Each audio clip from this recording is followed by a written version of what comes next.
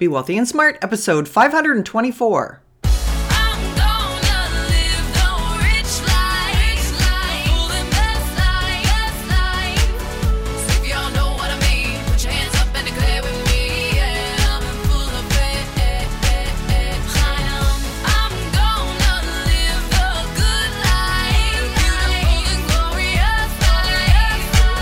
Step into a world of wealth and financial freedom without budgets, boredom, or bosses on Be Wealthy and Smart. And now, here's your host, Linda P. Jones.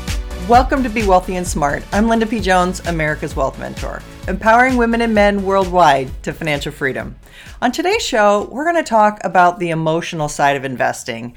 Yes, it's called sentiment when you're an investor, and it's one of the most important things that you really need to master when you want to be a good stock investor. And this is something that I've talked about a little bit in the past, but it really is an important concept. And I'm going to share an article with you today talking a little bit about that, and then also share my thoughts and experiences about it, because really mastering your emotions with investing is so critical. There's a lot of fear in the market, always. And I always say that bull markets climb a wall of worry. So when you're fearful, that's actually a good thing. That means the stock market has room to run. And when you're elated and overconfident and think it's going to continue forever, that's usually the worst sign, because it means we're probably at the peak of a bubble. So we're going to talk more about sentiment and how to check in with your own feelings as a stock market investor, because really monitoring how you're feeling about the market is one of the most important things. So first, let me share the article with you. This article comes to us from MarketWatch, and it was written by William Watts, and it's called "Time for Stock Market Investors to Shake Off the Third Recession Scare of the Cycle," analyst says. The bull market in equities is still standing after the third recession scare of the current cycle, says one market bull, who argued that it's time for investors to become aggressive buyers once again. Investors suffered through the third recession scare this cycle, and while all three major corrections have been larger than anticipated, absent an inversion of the yield curve that shuts down credit, the market pessimism following a non-recession crash should set the stage for new highs in 2019, wrote Tony Dwyer, analyst at Canaccord Genuity, in a Tuesday note. So I want to pause and say the yield curve we've talked about before, that's where normally a yield curve for bonds or interest rates would be upward sloping. It would be like a 45-degree angle line that you would draw on any chart. But when it comes to an inverted yield curve, it means that the short end, or the end on the left, is higher than the end on the right, meaning it's a downward sloping curve instead of an upward sloping curve. And that means interest rates are higher in the short term and lower in the long term. That's telling us that there's credit tightening, that interest rates are too high in the short term, and it's a good predictor of a possible recession in the future. A lot of times, interest rates and yield curves invert like that before we do have a recession. Not always, but sometimes they do invert and we don't have a recession, but a lot of times they do invert and then they do predict a recession coming. So with him saying that we've had a recession scare, but we didn't have an inversion of the yield curve that shuts down credit, allows us to be more positive for stocks in 2019, is really the point that he's making there. The article goes on to say, the previous frights came in 2011 and 12 and 2015 and 16. Meanwhile, the stock market rally off the Christmas Eve lows has been extraordinary as the whoosh that created that low, Dwyer said. Stocks fell apart in the fourth quarter of last year, accelerating a decline into December that pushed the S&P 500 and Dow Jones Industrial Average into a correction and knocking the tech-heavy NASDAQ composite into a bear market. Again, I want to pause. Any 20% correction is considered a bear market. It doesn't mean that the market has to continue in a bear market or even that it's telling us that it's an extended bear market. It just is called a bear market if we have a 20% or worse correction. The article goes on to say the declines left major indexes negative for 2018, but the subsequent rebound saw the S&P 500 and Dow bounce nearly 16% from its December low through Monday, while the Nasdaq is up more than 18% over the same stretch. I want to pause there and just talk about what's called in stock market lingo the dead cat bounce. That is, when you have a sharp pullback like that, the market often reverses and has a sharp spike higher. That's why you don't want to panic and sell at the bottom. You want to wait for the spike higher if you're going to sell. But it's better to be a long-term investor and just wade through these highs and lows. Because remember, I always say about every 6 years we get a 10% correction, and about every 10 years we get a 20% correction. So why not instead anticipate those cycles and prepare yourself for great buying opportunities when you can buy the market cheaper? All right, let's go on. Market bears remain unconvinced by the bounce, arguing that a dovish pivot by the Federal Reserve at its meeting last week will likely prove too late to halt a slowdown later this year. They argued that a decline in long-end Treasury yields signals unease over the economic outlook that will eventually come to haunt bullish investors. Dwyer argued stocks can push to new highs in 2019. One of Wall Street's most prominent bulls, he had targeted the S&P 500 to end 2018 at 3,200 before downgrading it to a range of 2,900 to 2,950 in October. The S&P ended last year at 2,506. Dwyer is targeting 2,950 in 2019, a rally of around 9% from Monday's close. The S&P 500 is trading at 16.1 times his 2019 estimate of $168 in earnings per share, or EPS, which he said is toward the low end of valuations when core inflation is running between 1 and 3%. Dwyer's target is based on retesting the highs in a move similar to past non-recession, post-crash environments, representing a multiple expansion to 17.5's Canaccord's 2019 earnings per share estimate. So I want to pause there and say all this talk about PE ratios is the price divided by the earnings gives you a number. And historically, the stock market has averaged around 16 for an average price to earnings ratio. That means that it usually sells at about 16, sometimes higher, sometimes lower. If it's selling lower than that, then it's cheaper than average. If it's selling higher than that, then it's more expensive than average. But basically what it's telling us is we're not extremely overpriced or overvalued in this market.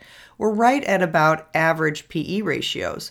So that means that those people that are arguing, oh, the market's so expensive, oh, it's too high, it's going to crash, are not really being realistic with where valuations are. And in this article, he's also saying because we're in a low inflation environment with only 1 to 3% inflation, that means that you can have a higher PE ratio because you don't really have inflation debasing the value of these stocks. So I think he makes a pretty good case for that. The article goes on to say the market's fourth quarter crash suggested the Fed, which raised rates 4 times in 2018 and had maintained a bias toward tightening, had made a mistake. The reflex rally indicates the Fed's pivot last week to a patient, data-dependent stance fixed it for the time being, he said. Moreover, the pivot suggests that an inversion of the 2-year Treasury yield versus 10-year Treasury is much less likely in coming months, he said. All right, let's pause. He's saying that the inverted yield curve is much less likely because, again, it would be the 2-year interest rate above the 10-year interest rate, which normally we have the 10-year above the 2-year. Normally we get paid more the longer we hold on to a bond, and we would get a higher interest rate for 10 years versus only a 2-year bond. But in an inverted yield curve, the 2-year is higher than the 10-year. And he's saying we're not likely to get that inverted yield curve because the Fed has said they realized they made a mistake. They were tightening too quickly. they were tightening too much, and they realized that they need to just sit tight and be patient. The article goes on and says, an inversion occurs when the short-dated yield trades above the long-dated yield, a move that has reliably predicted past recessions, though Dwyer noted that after an inversion, recessions have started a median of 19 months later, leaving stocks room to continue rallying. Dwyer said that tactical indicators, price action, volatility, and sentiment say it's time for investors to become aggressive buyers. Meanwhile, historic corporate debt issuance and merger and acquisition activity should continue to shrink the supply of equities, he said. End of article. This article was originally published on February 5th. So in there, he said that if we do get an inverted yield curve, usually the recession isn't starting for about 19 months. So we might still have a recession, but it's likely not to happen for a year and a half later. So could we have a recession in 2020 and or 2021? It's quite possible. Remember, too, we also are in the presidential election cycle, and the third year of the presidential election cycle is usually the best year. That's the year that we're in right now, the third year. So this is usually when interest rates are kept low, the economy is charging full steam ahead, and everything's looking good for re-election year 2020. The fourth year of the election cycle is usually the second best performing year. So that means 2020 would be a little less well performing than 2019. And then 2021 would usually be the bad year because in the first year of the presidency is when they do all the negative things that are going to impact the economy so that gets out of the way and the economy can get chugging again by the third and fourth year for re-election time. That's just kind of the way it goes. Are these things set in stone? Absolutely not. Are they guidelines that have higher odds than other things? Yes. Are they things that have happened in the past that we can look back at cycles and say, well, this is what's happened in the past. This may be a guide that we can use for the future. Absolutely. In fact, one of my favorite indicators is the January barometer, and that is about how the month of January goes.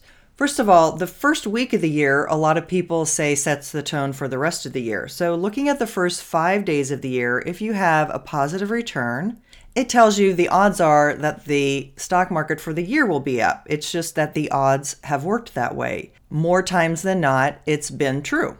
Then you can look at the next 27 days and see how did that perform. If the month of January is green and you have the first 5 days green and then the next 27 days green, meaning positive returns, in 27 out of 30 years, the entire year was up. So since we had negative performance last year, it's also less likely that we'll have negative performance this year. So since we had a positive first week and we had a positive January, again, in 27 out of 30 years, the year ended up having a positive return. Can we guarantee it's going to be a positive return for 2019? No, we can't. But we can look at these indicators. I think they're fun to talk about and look at, and they just are one thing that can help us navigate. I talk about indicators because that's really what we have to use with investing. You see, as investors, we can't always see the future clearly. We can't always see what's coming ahead, and certainly we don't have a crystal ball. But we can rely on cycles that repeat.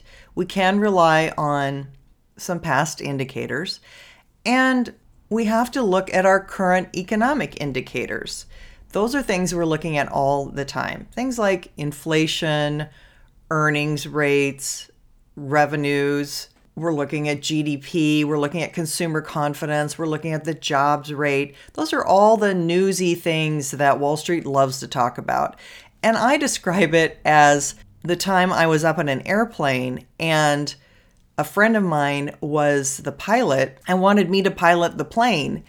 And I actually sat in the pilot's seat, but was shocked because when I looked through the windshield, I couldn't see a thing. It was all cloudy. We were all in just white clouds everywhere. Can you imagine driving your car and you can't see where you're going? It's the worst feeling. And that's how it was on the plane. And knowing that we were going hundreds of miles an hour, I was terrified. But he explained to me, they use the instrument panel. They use their indicators to show how they're doing, if you're flying correctly, if you're level, if you're going the right way, the right direction. It's the same way with the stock market. We can't clearly see the future, but we can see indicators that we can use. And those indicators tell us what's going on. One of those indicators is an inverted yield curve, or a yield curve that has normal steepness. It's about interest rates going up. It's about inflation. So we've talked about several indicators in this article. And what this article really said to me is that things are looking pretty good. I think there's reason to be positive, but I also think that one of the best buying opportunities we're going to have for the year might just be coming in this month of February. And that's just what all my cycle information is telling me. So if we have a big down day, don't be surprised, because I'm expecting a pretty big one in February. And I think that there may be enough fear where some people are going to be throwing in the towel and panicking. But if you're smart and if you have some cash in your portfolio, that might just be a great day to buy. So checking in with yourself and how you're feeling about your investments might sound like a crazy thing. And I'm not really a person that talks about feelings and investing in the same sentence, but I guess I just did. It's really called sentiment. And sentiment is people get too excited or they get too pessimistic. And when you can get in touch with how you're feeling about something, it can often be a proxy for how everyone is feeling about something. I shared with you that Bitcoin investor who just was over the top crazy about Bitcoin and had to buy, even though he was pretty sure he was going to lose money. He was so crazed about it, he just couldn't take it anymore and had to buy it. Those were his words. Checking in with how you're feeling about the stock market is one of the most important things you can do. It's not only the stock market, it's the real estate market, it's any investment, it's Bitcoin, it's any investment. Again, I don't recommend Bitcoin, but I'm just saying you can check in with how you're feeling about something. If you're feeling super elated, it might mean that it's fully valued at that time. And if you're feeling really pessimistic, it might be that that's just about to turn the corner, because that's usually about what happens. Just as you hate an investment, you're ready to give up on it, throw in the towel, that's usually about the time it's just about ready to turn the corner and pick back up. Why? Well, because if it's that out of favor, it's probably really a bargain. And people start to look for bargains to be defensive with their money, to be cautious with their money, to be selling high and buying low. Especially institutional investors are looking for those big bargains all the time. So if they're seeing that everyone is throwing something away, well, maybe it's time for them to pick some up in their portfolio. When you can get in touch with how you're feeling, whether you're feeling too positive that you think the stock market is definitely going to continue to go up, that's when you need to check yourself and say, wow, I really am feeling super confident about this. Maybe this is a time to lighten up and sell some things and sell into this strength. You also recognize that you're becoming a good investor when you are excited about prices going down rather than fearful. Because when you're excited that prices are going down, it means you just can't wait to buy something on sale. You can't wait to buy it cheaper. You can't wait to buy it on that dip because you know there's going to be a dead cat bounce and you're going to get the whole spring back. So these are the kinds of things you want to check in with yourself. You want to check around with other people and what they're saying. You want to sort of take the temperature of the sentiment of the markets. And that happens in any investment, and it's just a really good thing to do. So I wanted to share this with you today. I hope you enjoyed us talking about sentiment and indicators, and I'm feeling really positive for this year. I do think we've got some pullbacks coming that are going to be amazing buying opportunities. Becoming great with sentiment is one of the most important things you can do to become a master investor. So start checking in with how you're feeling, checking in with how confident you are about your investments, or how bearish you are, or scared or pessimistic you are about your investments, and that is one of the best indicators that you've got. If we haven't yet connected on Instagram, go on over to instagram.com/Linda P. Jones and get your daily wealth tips. My book, You're Already a Wealth Heiress, Now Think and Act Like One, 6 Practical Steps to Make It a Reality Now, is back in stock on Amazon. People are loving the book. They're loving the Wealth Heiress checklist to make sure they're doing all the right things for their wealth building. They're loving the Millionaire Action Plan to make sure they're on track to make their million or your next million. It's getting really great reviews, and I so appreciate all of you who have left a review. And speaking of reviews, we still have our review contest going.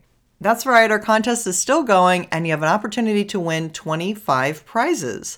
11 of my Wealthy Mindset Blueprint audio sets, valued at $197.